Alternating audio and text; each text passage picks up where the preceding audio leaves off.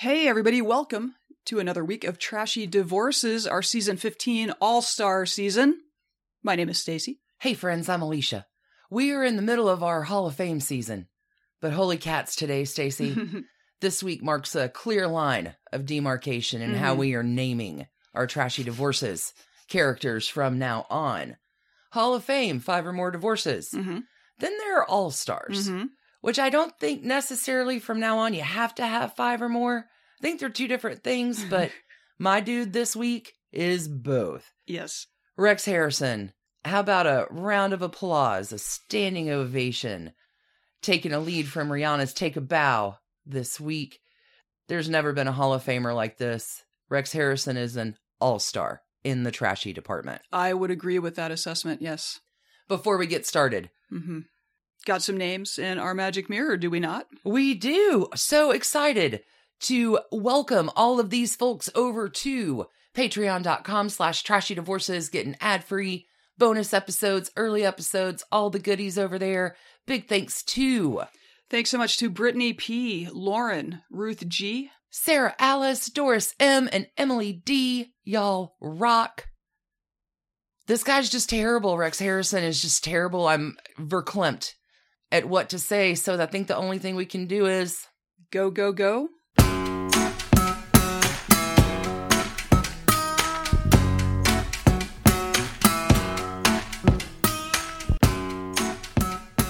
Alicia, you've been cackling about how awful this one is. It's a real king of an all-star, right? That it is, Stacy. Hold on to your socks if you're wearing any. Sit down, everybody. I got the story to tell you today of the 5 trashy divorces, dead wife, and fatal affair of Rex Harrison. Actor?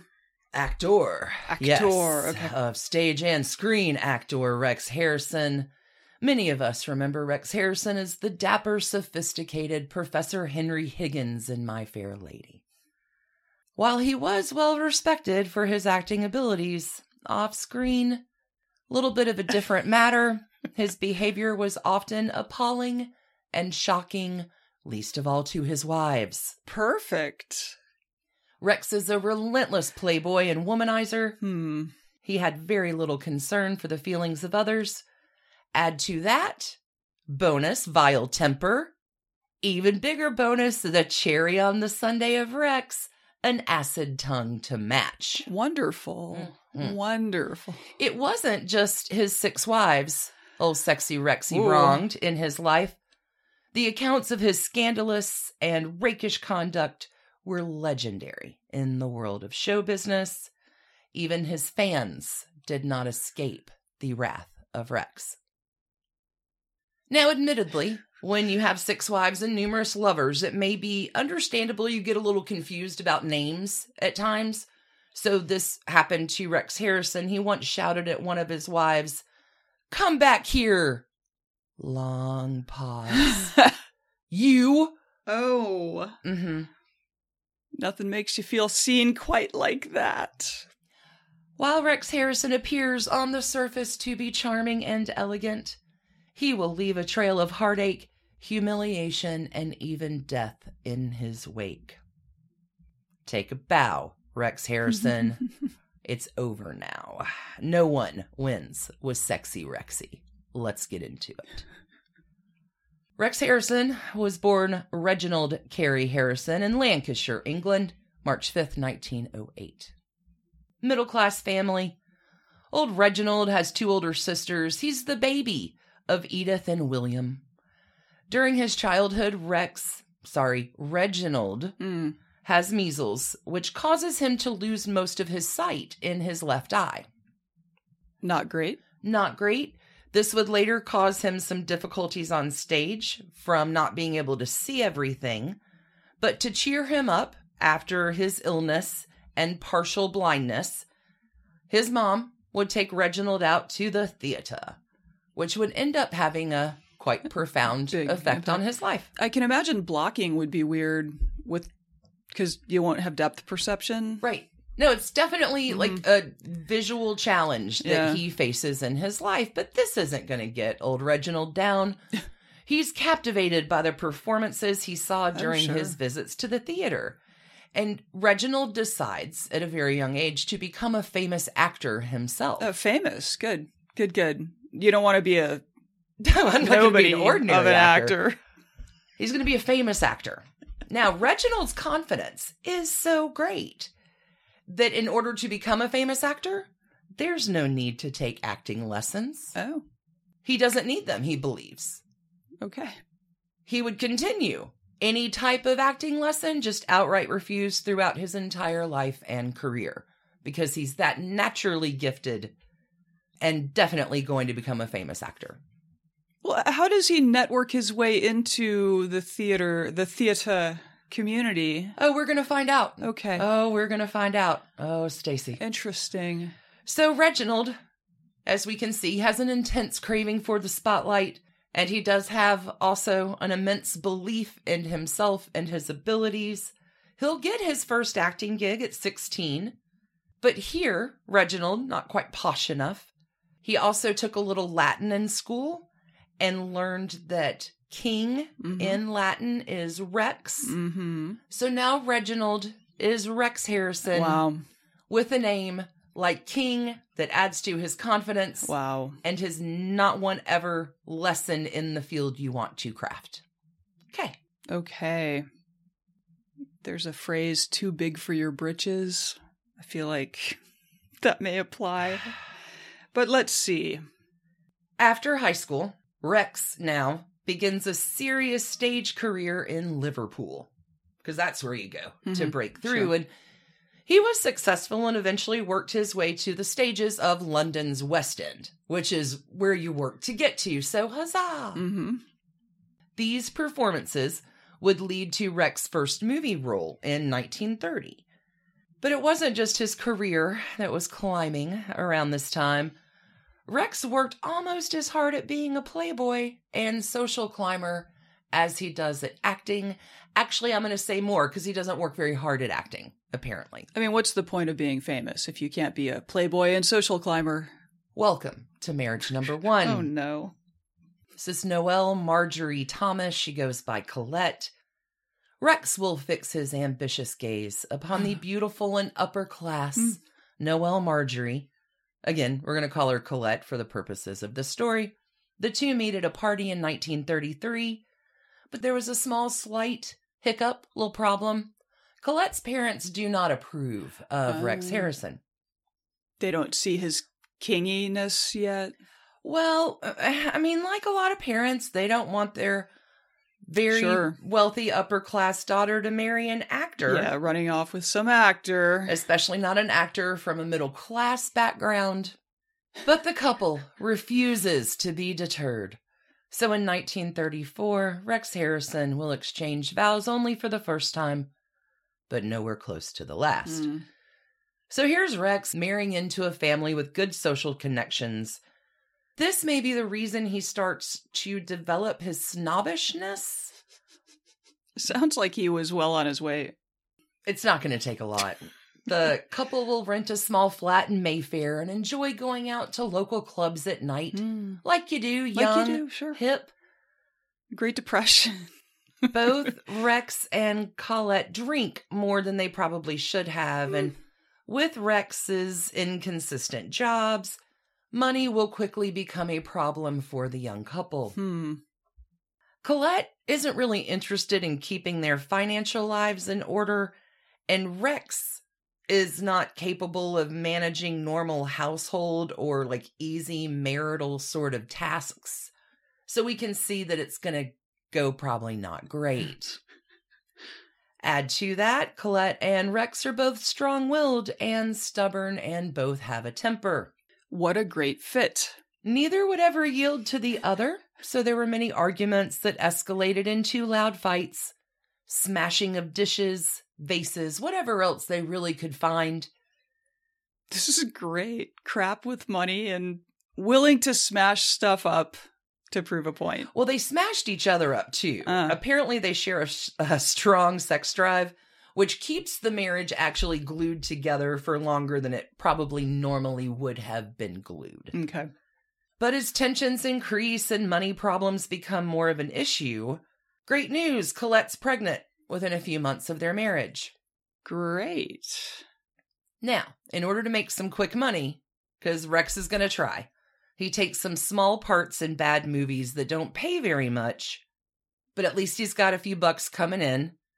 But at this time, to answer your earlier question, it is here that Rex catches the eye of a West End manager and begins appearing in a series of plays. Huzzah! He's certainly handsome enough to be a matinee idol, and women have always found Rex sexy, so he was able to use all of this to his advantage. On January 25th, 1935, Colette gives birth to a son they named Noel. Right after birth, Rex leaves for Glasgow to perform in a play called Man of Yesterday. I bet he's perfectly cool to be solo without supervision. Because Rex Harrison probably changed a diaper. So Man of Yesterday is a hit, and it's followed by many more London theatrical performances. During this time, it becomes very noticeable that Rex begins to adopt characteristics of the characters he's playing in roles. Wow. Trying them on. Not creepy. Okay.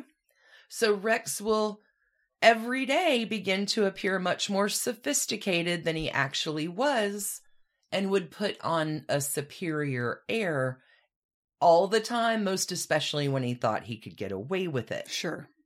Now, here, the fate of fortunes turn on a dime, because Rex Harrison, good Lord, Rex is offered a role on Broadway because of all of his West End amazingness that would take the young family to New York City. New York City? Mid-30s, he receives great reviews on Broadway. Fantastic. At this time, Rex Harrison is offered a contract with Warner Brothers. But Rex Harrison believes that he is worth way more than Warner Brothers was offering and turns it down. Did not understand how the studio system worked. I'm worth more than that, and I'm posh, and I'm going to put on some airs, and I have this accent. And I'm more sophisticated by the day. I play the role of Rex Harrison each day. The couple will return to England, where Rex will continue to find success and now prestige as a theater actor. Thespian. Mm-hmm. He's performing in plays attended by members of the royal family. He's invited to very glamorous after parties. Rex Harrison becomes very sought after on London's social scene. He also starts to become known for his difficult reputation among other thespians. Diana Churchill, fellow actor and daughter of Winston Churchill, was starring in a play with Rex and said that the mood on set was light and playful. Everything was great until Rex showed up. But, quote, then it was like a splash of cold water. He didn't relax. It was all work to him. No fun to be with at all, and very persnickety, unquote. In 1937, Rex has his first starring film role in A Storm in a Teacup opposite previous Trashy Divorces alum Vivien Leigh. Later that year, Rex and Vivien are scheduled to star in another film, School for Husbands.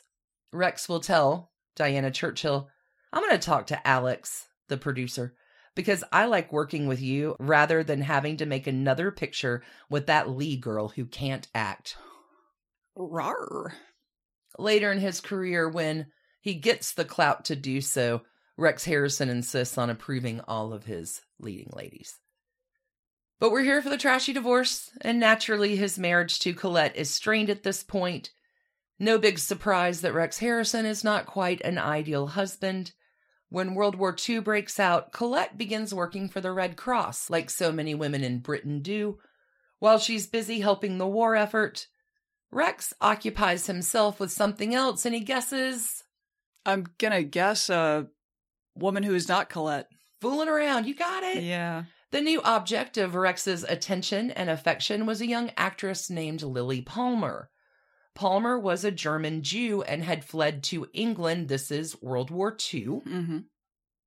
Upon meeting Lily Palmer, Rex falls hard, and he is not going to let the very small inconvenience of a wife and a child get in his way. Rex will leave Colette in 1940 to be with his new love.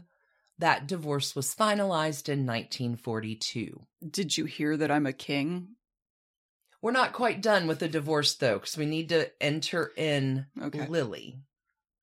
Rex's second marriage will be to Lily Palmer. And I'm going to open here with a quote from Rex Harrison's sister, Sylvia. She says, "When I met Lily, it was obvious to me she was very different from my brother in some ways. Their sense of humor, for instance, very prep school in Rex's case, much soberer in Lily's. The German thing, I expect. But it was obvious to us that she was equipped to sort him out, and his affairs were then in a terrible muddle. In that respect, she was a bit like our mother. He was always looking for things to be arranged for him without any trouble, the motherly touch. Lily had that. You could see she was very intelligent and would probably broaden Rex's mind. With Lily, he grew up. He would have never grown up with Colette." Lily will recall the first time she sees Rex on the London stage and says of this experience, "He was that rare combination, a born comedian who looked like a leading man." Lily, for her part, is organized. She's methodical. She's ambitious. And being a German Jewish woman, having escaped Germany at a pretty terrible time, Lily likes to control all aspects of her life. Makes sense to me. It does, yeah. When they meet, Lily already has an impressive resume of theater roles and had recently starred in an Alfred Hitchcock film, Secret Agent. They meet. The morning after they meet, Lily, so enamored of her new love, will take him, Rex, to see the private zoo of the Earl of Dudley. This is the largest private zoo in Europe. This is not a euphemism. No. Okay. This aristocratic connection that Lily has, because Lily can just go to the zoo of the Earl of Dudley. Sure. Fantastic. Rex is impressed. Yeah. Duke of Earl or whatever. Dudley, but so close. Now, Rex is not yet divorced from Colette. He and Lily have just met, right? Right. But the marriage is over.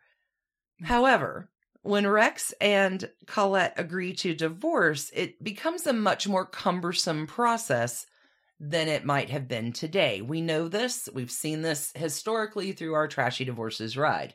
English divorces in those days required that the suing party prove infidelity.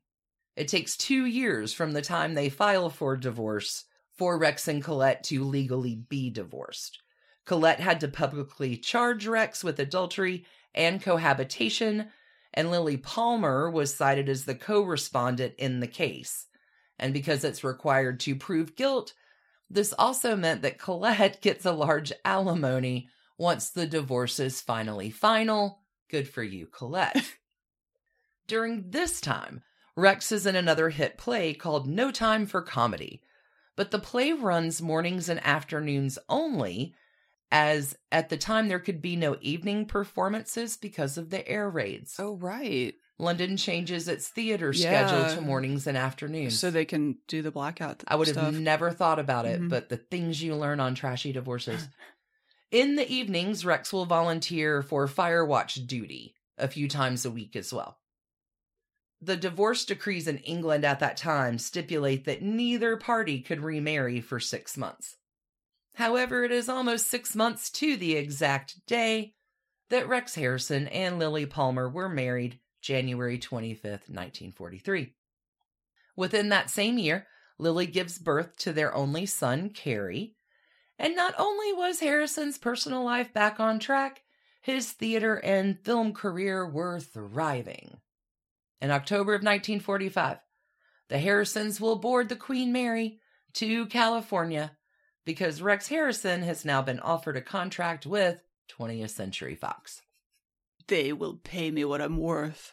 Luckily for Lily, once there, Lily was able to secure a contract with the studio as well. Cool. Holy cats. Mm-hmm. All things coming up roses. The Harrisons are a showbiz power couple now, and they're at the center of this social scene. They live the life of glamorous parties and vacations. I mean, they're Hollywood. Yeah. Woo! Movie stars. They move into their Beverly Hills bungalow. The couple starts socializing with the Gary Coopers, the Spencer Tracys, the Cary Grants, and the Jimmy Stewarts. What? At first, Harrison finds these interactions awkward. Because imagine this fun bloke at a party. He shows up with Spencer Tracy and Gary Cooper and Jimmy Stewart, and all Rex wants to talk about is work. And all of these actors, when they get together, want to talk about anything but work. Because they like to have fun. We're done with work. Yeah. We're here to relax. Mm-hmm. We're in this posh party. We're playing golf. We're flying our planes. We're screwing around on our wives. Don't bring the party down. We'll go back to work on Monday, man. Rex will become more comfortable in Hollywood. Gets a little bit more comfortable around other famous actors. But it's not just the Hollywood scene that Rex and Lily Palmer frequent in. Their favorite people to entertain are royal outcasts, including the Duke and Duchess of Windsor. Of course. Edward VIII and Wallis Simpson. Really, the story does have everything. I'm trying to keep my glee sort of diminished as we go through it, but wow, there's a lot of spiderwebs. Even though things appear to be going well personally and professionally, it does not take long for Rex to grow restless again. His performances in Hollywood are critically acclaimed. His movies are very successful, but his reputation for being difficult to work with was getting worse by the day. Rex does not care. Rex believes himself to be such a valuable asset to any studio or any film that he participates in that there's just no need for me to follow the rules. It's not only professionally that he grows restless and begins to rebel, he does it romantically as well. Rex has found a new lady to admire, and her name is Carol Landis. Sweet Carol Landis. Not that she didn't have a reputation for trouble, too. Carol Landis most certainly did, but soon the combination of Rex Harrison and Carol Landis will cause a major Hollywood scandal. Now is the time for everybody just to take a break. We're going to hear from our sponsors. We'll be back with the Carol Landis relationship and scandal. Ooh. After the flip. Love a good scandal. Hi, everybody. I'm Katie Segal. And I'm Kurt Sutter. And welcome to our new podcast called PIE, People, Influences, and Experiences. Yes, it's sort of the get to know you at a deeper level, the who, what, when, where, and why you are, rather than what it is you do. Absolutely. We're not going to talk too much about what people do. We just want to know about their families, where they come from, what shapes their parenting if they have kids, what shapes their marriages if they're married. We just want to be really nosy. We want to get in there. A deep dive into nature and nurture. And we started it because there are a lot of people that we don't know that we are curious about. Right. And I have no friends, so for me, it's, Try to get them out of the house. Listen to it on whatever you listen to podcasts on. Yeah, homecasts. Your podcasting apparatus. Watch it on the YouTube. He's aging himself. All right, Alicia, let me hear this scandal. Goodness. Carol Landis was newly separated from her husband number 4 in 1947 when she was introduced to Rex Harrison. Landis had an equally scandalous reputation. They're neck and neck. She's had a lot of lovers and marriages. Her first marriage is when she was 13 years old. So Carol Landis had a first marriage when she was 13? Correct. Yikes. Equally as scandalous. Perfect. The two are immediately drawn to each other and begin a public and passionate affair. While he's still married. Correct. To sweet Lily. Yeah. Okay. Uh-huh. Great. Now, I love it when Hollywood historians say it's the worst kept secret in Hollywood We see a lot of worst kept secrets in Hollywood, but this is, alas, one of the worst kept secrets in Hollywood. Carol and Rex flaunt their affair. They will dance sensually together at parties while poor Lily is there at the dinner table. Oh my God. Wow. Now, hold on though. Measure for measure here. Let's talk about the irony of the situation, because Rex Harrison continues to be very jealous and possessive as a husband to Lily Palmer. What a great combo. Sure, public philandering, intensely jealous jerk. So, in fact, one time at a party, he suspected that Frank Sinatra was hitting on Lily Palmer. In a rage, Rex Harrison walks over to Frank Sinatra and punches old Blue Eyes in the face. Wow. This is 1947, and if you have followed our Trashy Divorces and Done thread, Frank Sinatra loves to hit people. I wonder if he learned it from watching Rex Harrison. Back to the story. Rex Harrison already had a reputation as a womanizing cad and an obnoxious egomaniac. So this shocking behavior, not much of a surprise. However, okay, this is where it just gets good. Now I'm getting a little goosebumpy. When gossip columnist Walter Winchell started to write about the affair, things get a little dicey. Winchell writes that Lily Palmer was well aware of the affair and that Rex Harrison and Carol Landis would soon be married. Studio head Daryl Zanuck decides that now it is time for him to, in fact, get involved. This has gone on way too far. Daryl Zanuck calls Rex Harrison into the head office and tells him that under no circumstances would he be divorcing his wife to marry Carol, and if he wanted to continue his work as an actor in Hollywood. Yeah, because you're generating bad publicity. Quit it. Sure, that would have been enough. But then Daryl Zanuck continues. And Daryl Zanuck goes on to tell Rex Harrison about his own torrid affair that he had had with Carol Landis. Oh my God. This happened in the early 1940s, and how after that, Daryl Zanuck had lowered her to a B actress when it was all said and done. Thanks, Daryl. People have always played dirty. Yep. Rex Harrison knows at this time that he cannot afford to defy Daryl Zanuck by marrying Carol Landis. But Rex Harrison has no intention of cutting off the actual affair because, come on.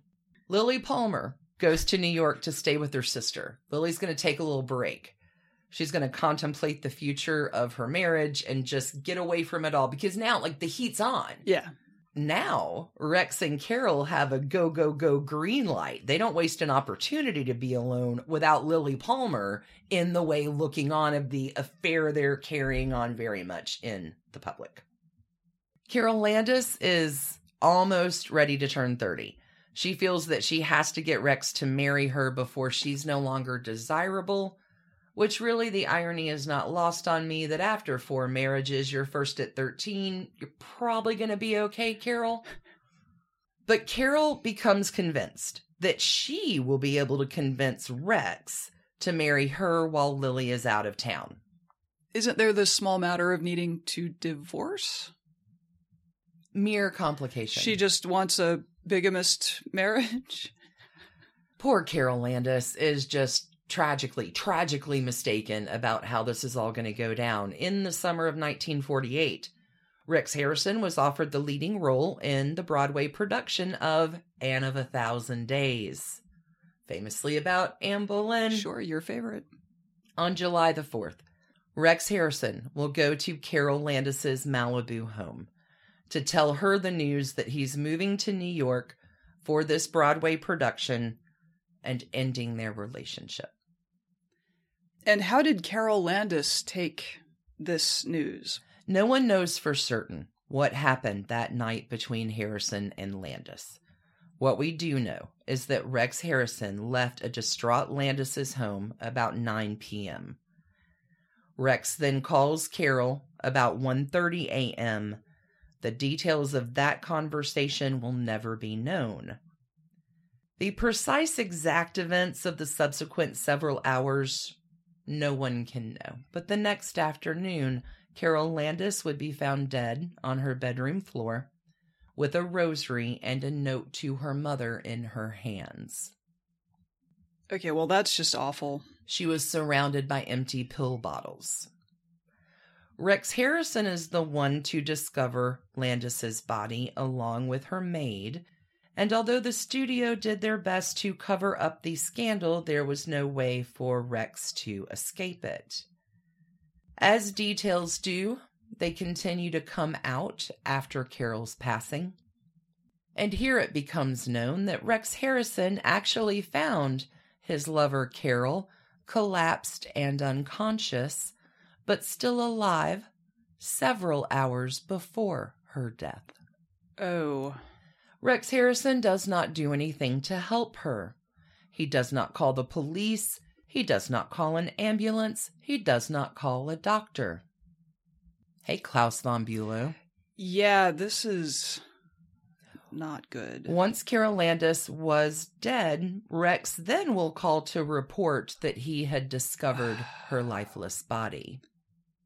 And this ends the career of Rex Harrison, who then spends the rest of his life in prison, yes? No. No. That's fascinating. As you may imagine, yeah, what does the scandal studio do? and allegations ensued. To the investigators and to the press, he maintained, Rex does, that he and Landis were only good friends, and that her suicide was likely due to general financial issues. In a remarkable twist to the next act, Lily Palmer decides to stand by Rex Harrison's side. Okay. Okay. The studio was not so loyal. They drop Rex Harrison. Okay, well, at least... okay. No, it's a roller coaster. I mean... We're not to the take a bow stage yet. Just keep going with me. Okay. So with Rex and his reputation in tatters in Hollywood, Rex will take Lily Palmer, his wife and son, to New York City. In the next few years, Rex restores his reputation and career, having many triumphs on the stage between 1948 and the early 1950s. Old Rex will even win a Tony Award in 1949 for his role as Henry VIII in Anne of a Thousand Days. So he became... It was on-the-job training. He didn't take acting classes. But he ended up okay at it. Henry VIII, that guy's swell. Let me take after him. He's my hero. So, I don't know, the confidence of Rex Harrison, it doesn't take long for his success on Broadway to restore his professional image in Hollywood as well, because apparently standards mean nothing. At this time, because Lily stands by Rex, his marriage is temporarily improved, and also his mistress is dead, no help to you. Rex and Lily will star in a few movies together during this time. In 1951, they'll star in a film called The Long Dark Hall. In 1952, they co-star in The Four Poster. In 1953, they both appear alongside Tallulah Bankhead, Ethel and Lionel Barrymore, Mary Martin, and Helen Hayes in Main Street to Broadway. In 1954, Rex will star in the film King Richard and the Crusaders. Things are okay. Lots of success. He and Lily working it out. That same year, though, 1954, Rex will star in The Constant Husband with Kay Kendall. It is not a coincidence that Kay Kendall will become the third Mrs. Harrison. Props to Lily Palmer for... Oh, we're not done with Lily. I know, I'm Lily. sure, but... Oof. Before meeting Rex Harrison, Kay Kendall was a British actress from a prestigious and popular acting family. She is 19 years Harrison's junior. Kay Kendall has a fantastic sense of humor. She's a great deal of fun to be around. Now, Kay Kendall, for her part, has quite a romantic history by the time she meets Rex Harrison in 1954. At the time, she's 27 years old and has had a long romance with Sidney Chaplin, the son of Charlie Chaplin and Lita Gray, previous Trashy Divorces alum. Kate Kendall was also reportedly romantically linked to Prince Philip, the Duke of Edinburgh. Kate is frequently seen being escorted around town by the Marquis of Milford Haven. Sorry, I know these are important titles. The Maharaja of Cooch Behar, and Billy Wallace, the friend and one-time romantic interest of Princess Margaret. There's spiderwebs for days. This is only what I could get in this story. We have a whole bonus Patreon spiderweb for Rex Harrison this week. Holy cats. It is on the set of The Constant Husband that Harrison falls for the younger, fun-loving actress Kay Kendall. A bit ironic that The Constant Husband broke up his second marriage. I'm glad you got that irony. Lily, meanwhile, is off filming a movie in Germany, which gives Rex ample time to pursue his new love interest. As his phone calls become more sporadic and more distant and not as involved, Lily certainly knows there is someone else. In the late summer of this year, Rex and Lily are hosting the Duke and Duchess of Windsor, the Oliviers, Lawrence and Vivian, as well as Jean-Pierre Almont in their Italian villa, and they're eating at a restaurant called Pitisforo. Oh God, you're not ready. Rex is handed a note by the waiter. Rex reads it and stammers that it was the press and he needed to go tell them who was there, but it wasn't the press. It was Kay Kendall. And they had a quick drink, and then Rex promises to meet her the next day at Hotel Eden in Santa Margarita. When Kay arrives, she is with her close friend, Carol Soroyan, who later would become Carol Mathau when she becomes the wife of Walter Matthau. Also, Carol Marcus is how she was born. Truman Capote said she was made of moonbeams. I love it when Carol shows up in a story. It delights me. Okay. Carol and Kay, later that afternoon, show up as guests of the Earl of Warwick aboard his yacht. It is no coincidence that the Rex Harrisons are on the yacht as well. Goodness. Rex invites Carol and Kay up to their villa that night for dinner, and Lily Palmer later wrote it was in the open, as clear as daylight. And she'd already gone through this with him once. A few days later, one of Carol's kids has to be hospitalized for appendicitis. So Kay and Carol had to go to her sister's house in Geneva. And when Rex hears that Kay had to go to Geneva, he got into his car and sped away to join her. Wow. Leaving his wife in Italy. Okay. Okay. Rex will also, this is kind of nice. It's one nice thing I'll say about Rex Harrison.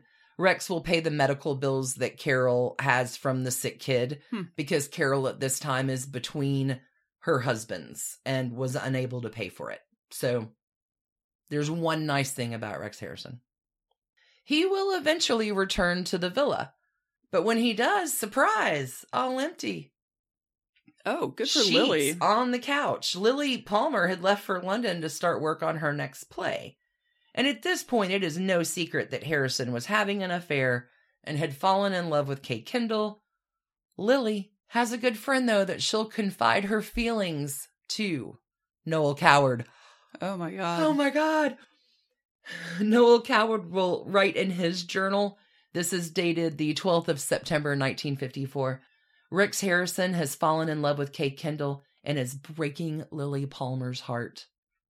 Lily and Rex remain married, as they already had been contracted to star together in Bell, Book, and Candle. However, Lily Palmer, not going to mess around. She's done. She is going to make a big decision to take her own lover and will move in with Jack Buchanan. I respect that. Lily and Rex go on that way for a while. They live with other people, but they are unwilling to divorce. In 1956, Kay Kendall, remember Rex is still carrying on with her, begins feeling sickly and starts to see a doctor about her symptoms. The doctors do discover what Kay is suffering from, but they don't tell her. Instead, they tell cancer. Rex Harrison. They don't share her diagnosis with her. Right. They share it with him. That's how they rolled back then. It was terrible. Kay Kendall was suffering from myeloid leukemia, and it was fatal. Yeah, that sucks. The doctor told Harrison that the disease would likely kill Kay within a year.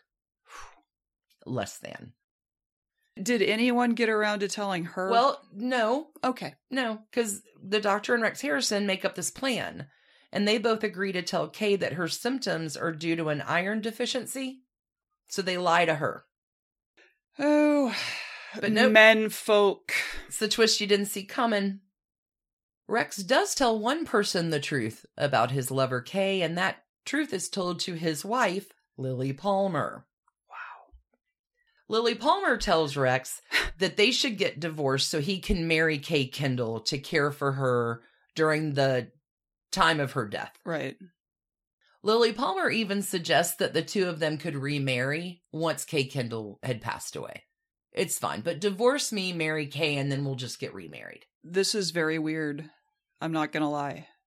This is very weird. I promised you a ride. This is one of the most incredible stories ever told. Rex Harrison has his own special place in the Hall of Fame.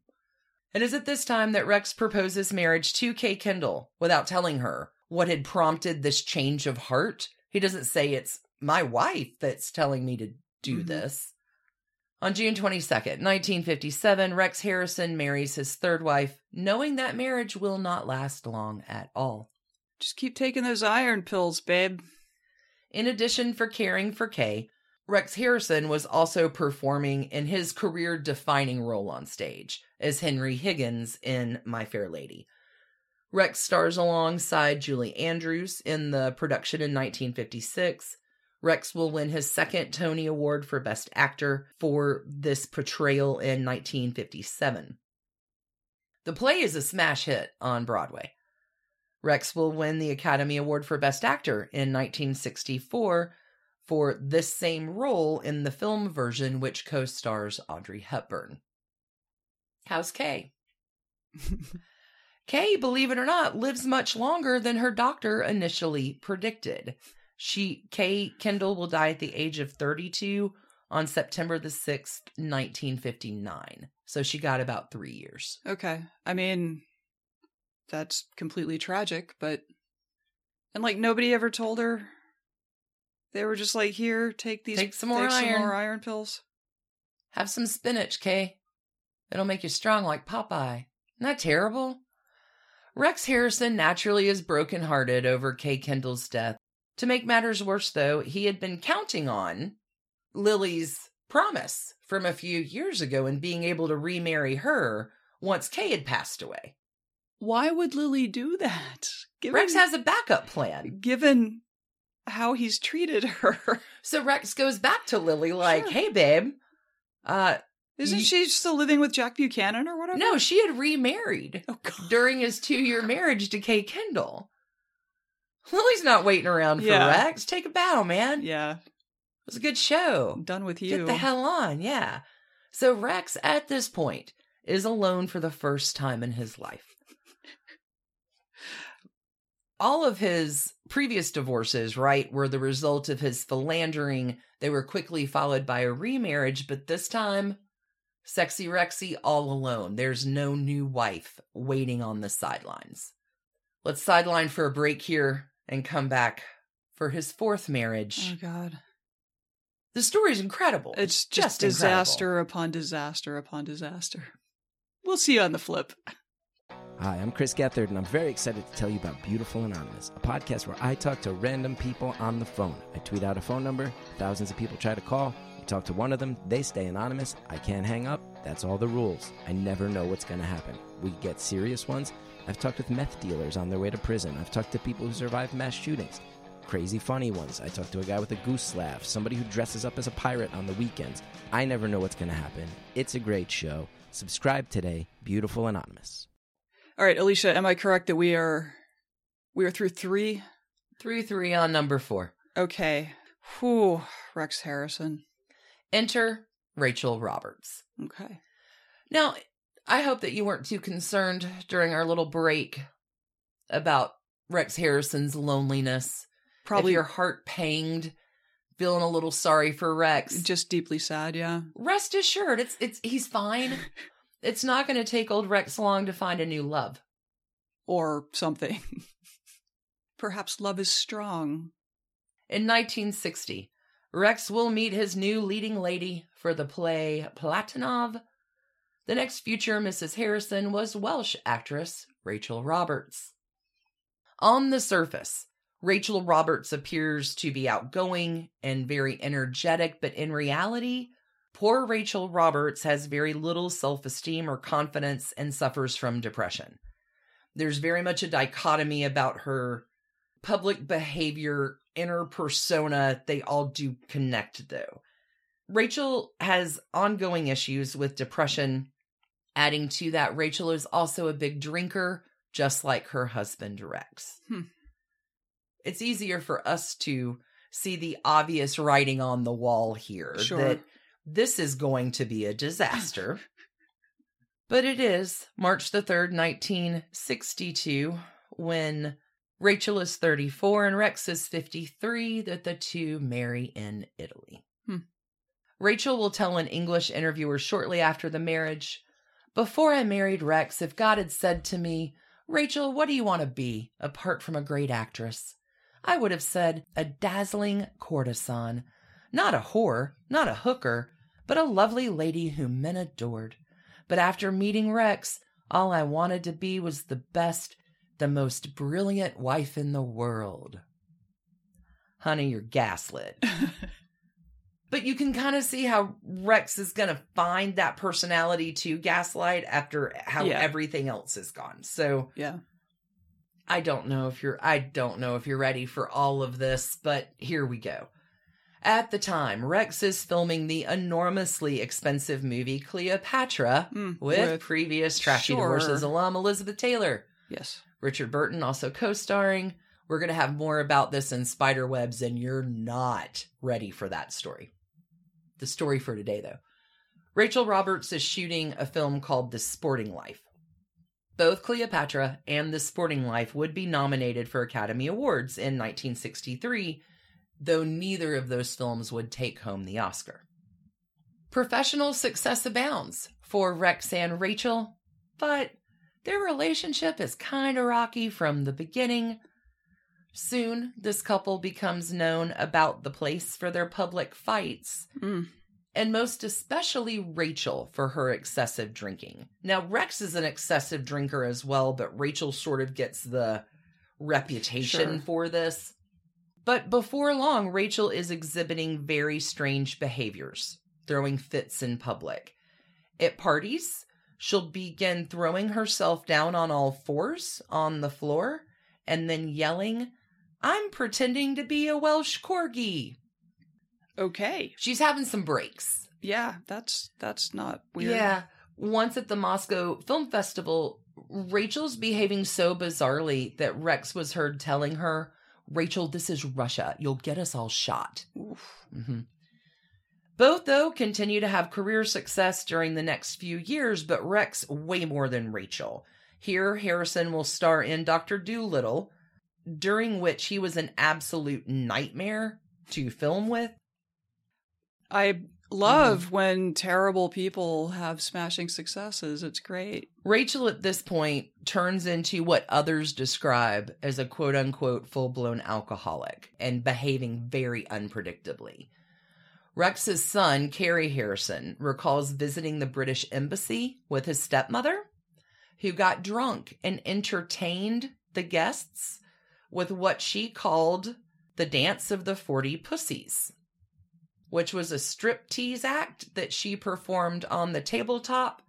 I think taking something from Mata Hari and the Dance of the 40 Veils, but here it was the Dance of the 40. At a British Embassy event, I'm sure. Yes. Sure. Stiff upper lip, everyone.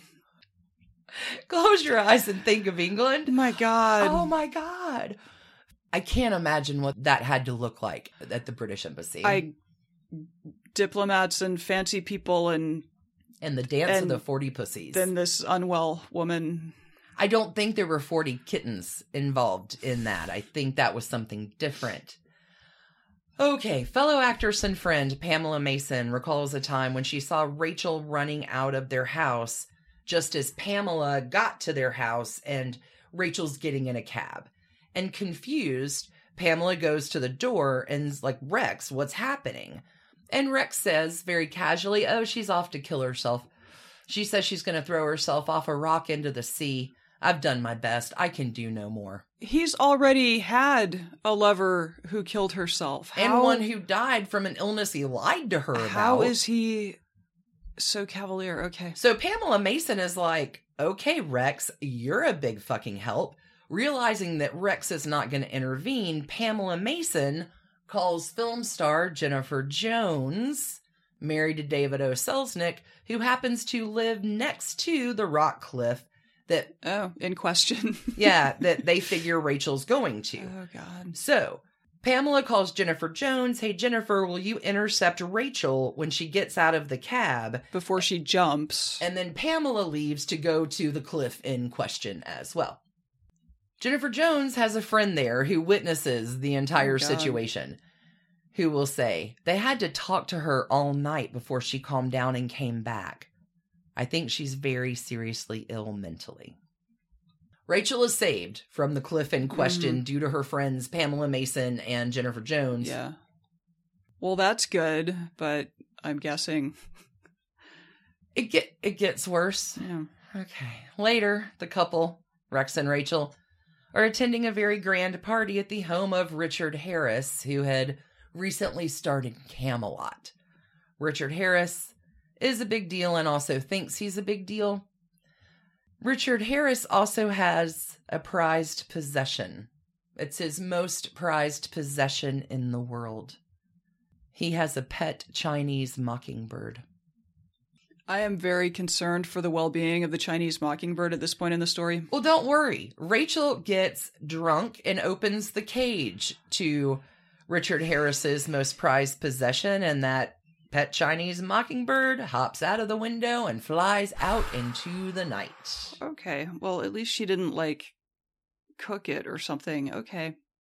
No, Richard Harris's wife Elizabeth had to try to find an exact match of the bird before her very temperamental husband realized what had happened.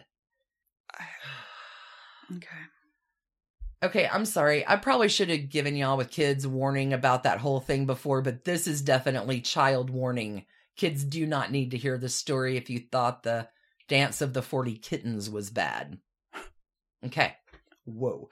In 1968, Rex and Rachel co-star in a film called A Flea in Her Ear, and the premiere is in Paris, in a Champs-Élysées restaurant, and Rex, big guy that he is, does make a mistake here, and he invites his friends, Elizabeth Taylor and Richard Burton, the most famous couple in the world. Yeah, the most famous people on the planet, yes. Along with Rex and Rachel to the premiere of the...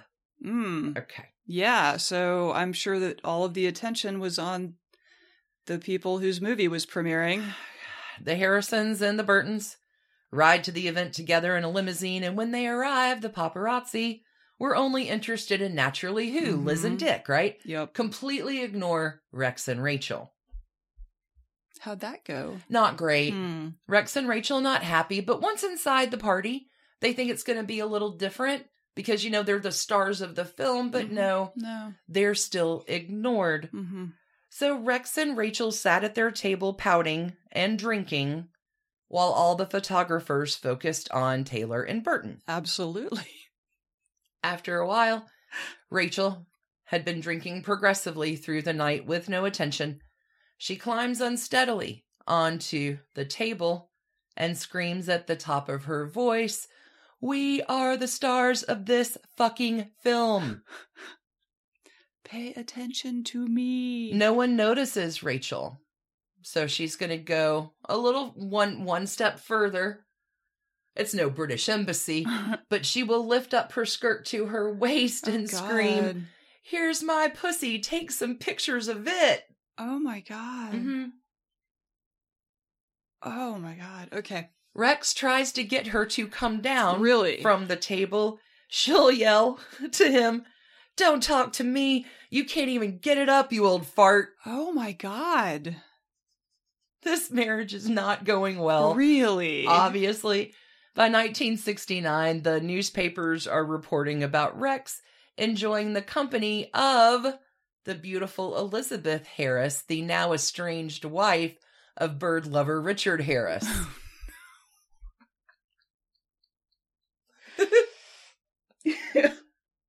Okay. People have been trashy forever.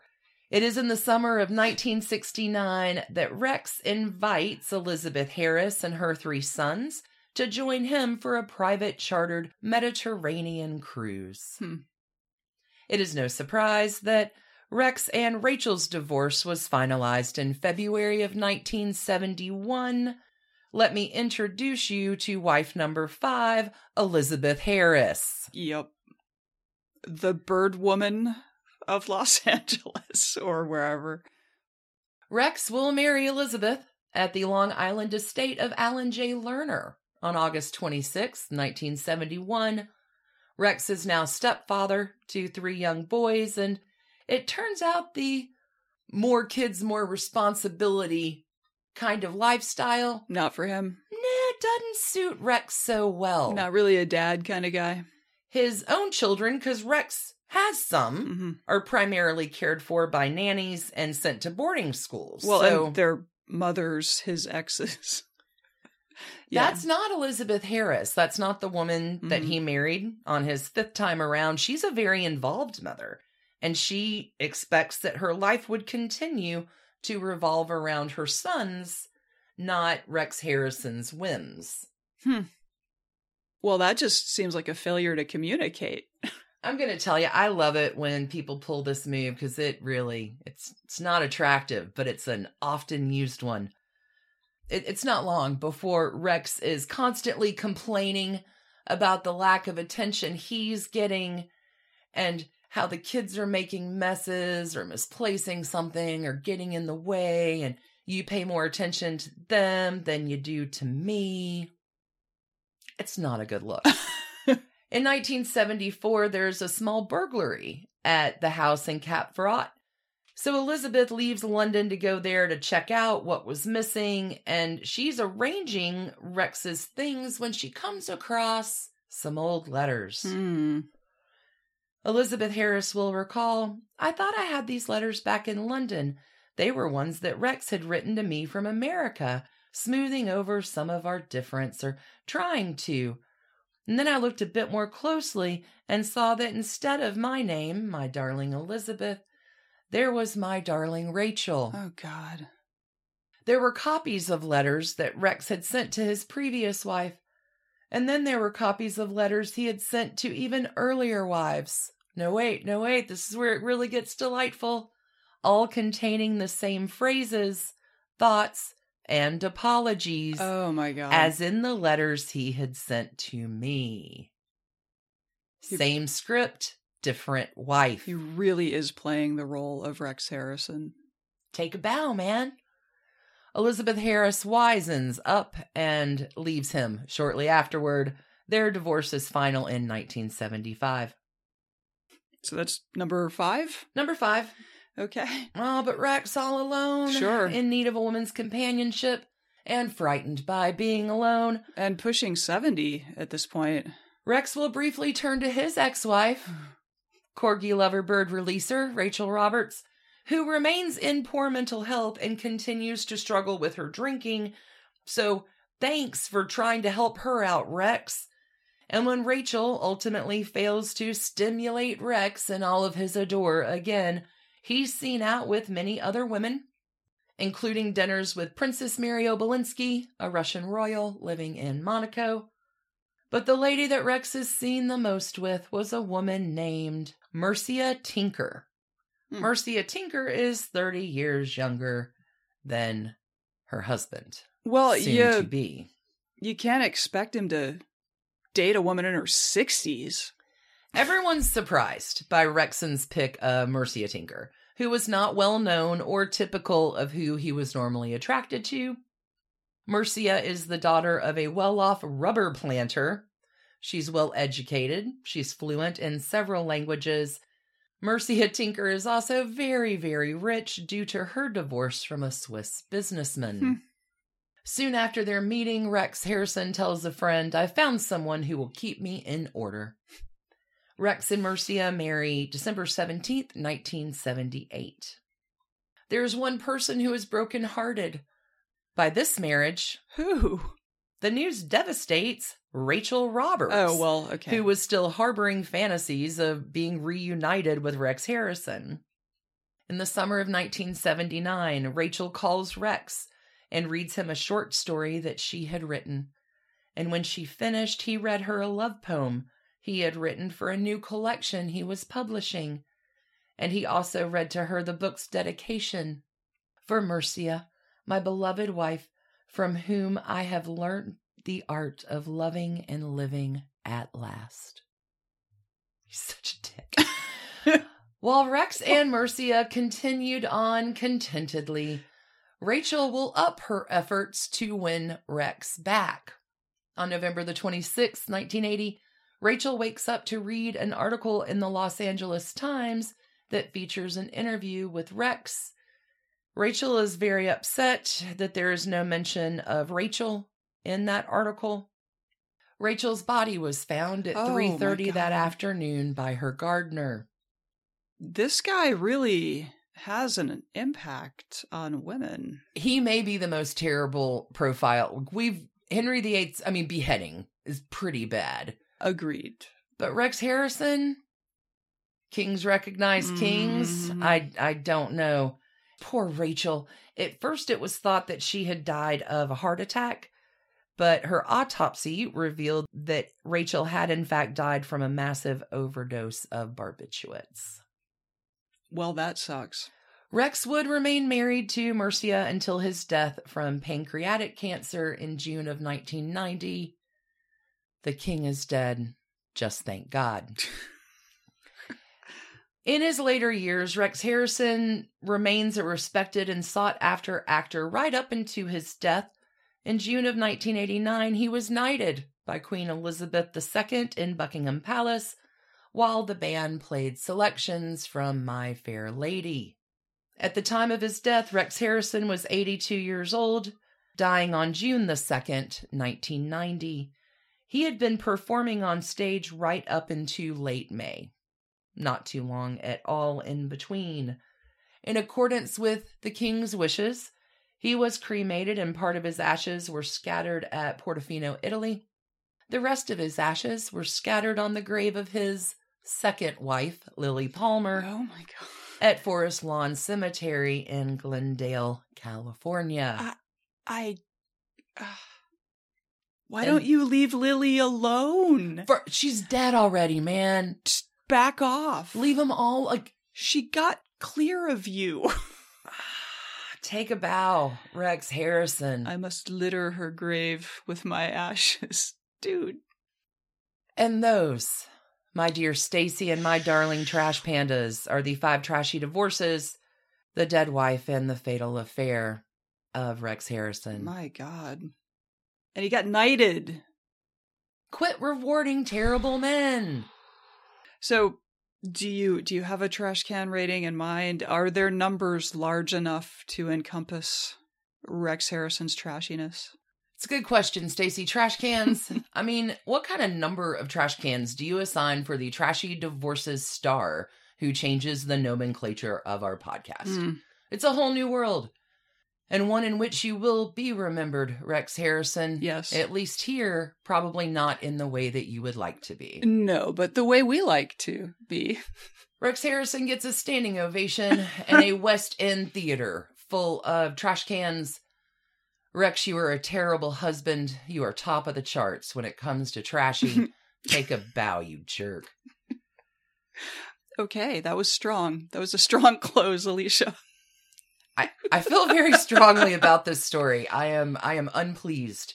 And you should be remembered, honestly, Rex Harrison, as a terrible, terrible man to women. All right. Well, with that... Thanks, everybody, for tuning in today for our Trashy Hall of Fame All-Star Combo Ride. We're going to be back with you on Wednesday for a whole new trashy tale of love gone wrong. In the meantime, You can join us at patreon.com/trashydivorces to get early and ad-free episodes, bonus episodes, Zoom hangouts, all kinds of stuff. Dumpster Dive. Oh, and the Rex Harrison Dishy Spiderwebs this week is a follow-up too. It's going to be a lot of fun over there. It's always a lot of fun at TDHQ too. Big love to everybody. Have a tremendous week. For sure. Until we meet again. Keep your hands clean. Keep those hearts trashy. Bye. Bye, y'all. Have a great week. And thanks to you for listening. Trashy Divorces is a Hemlock Creatives production, created and produced right here in Atlanta, Georgia by us, Stacy and Alicia, with a little research and writing help from the brilliant Melissa O. Our art is by Sydney V. Smith. That's Sydney V. Smith at carbonmade.com. And our music is used with permission of Ratsy.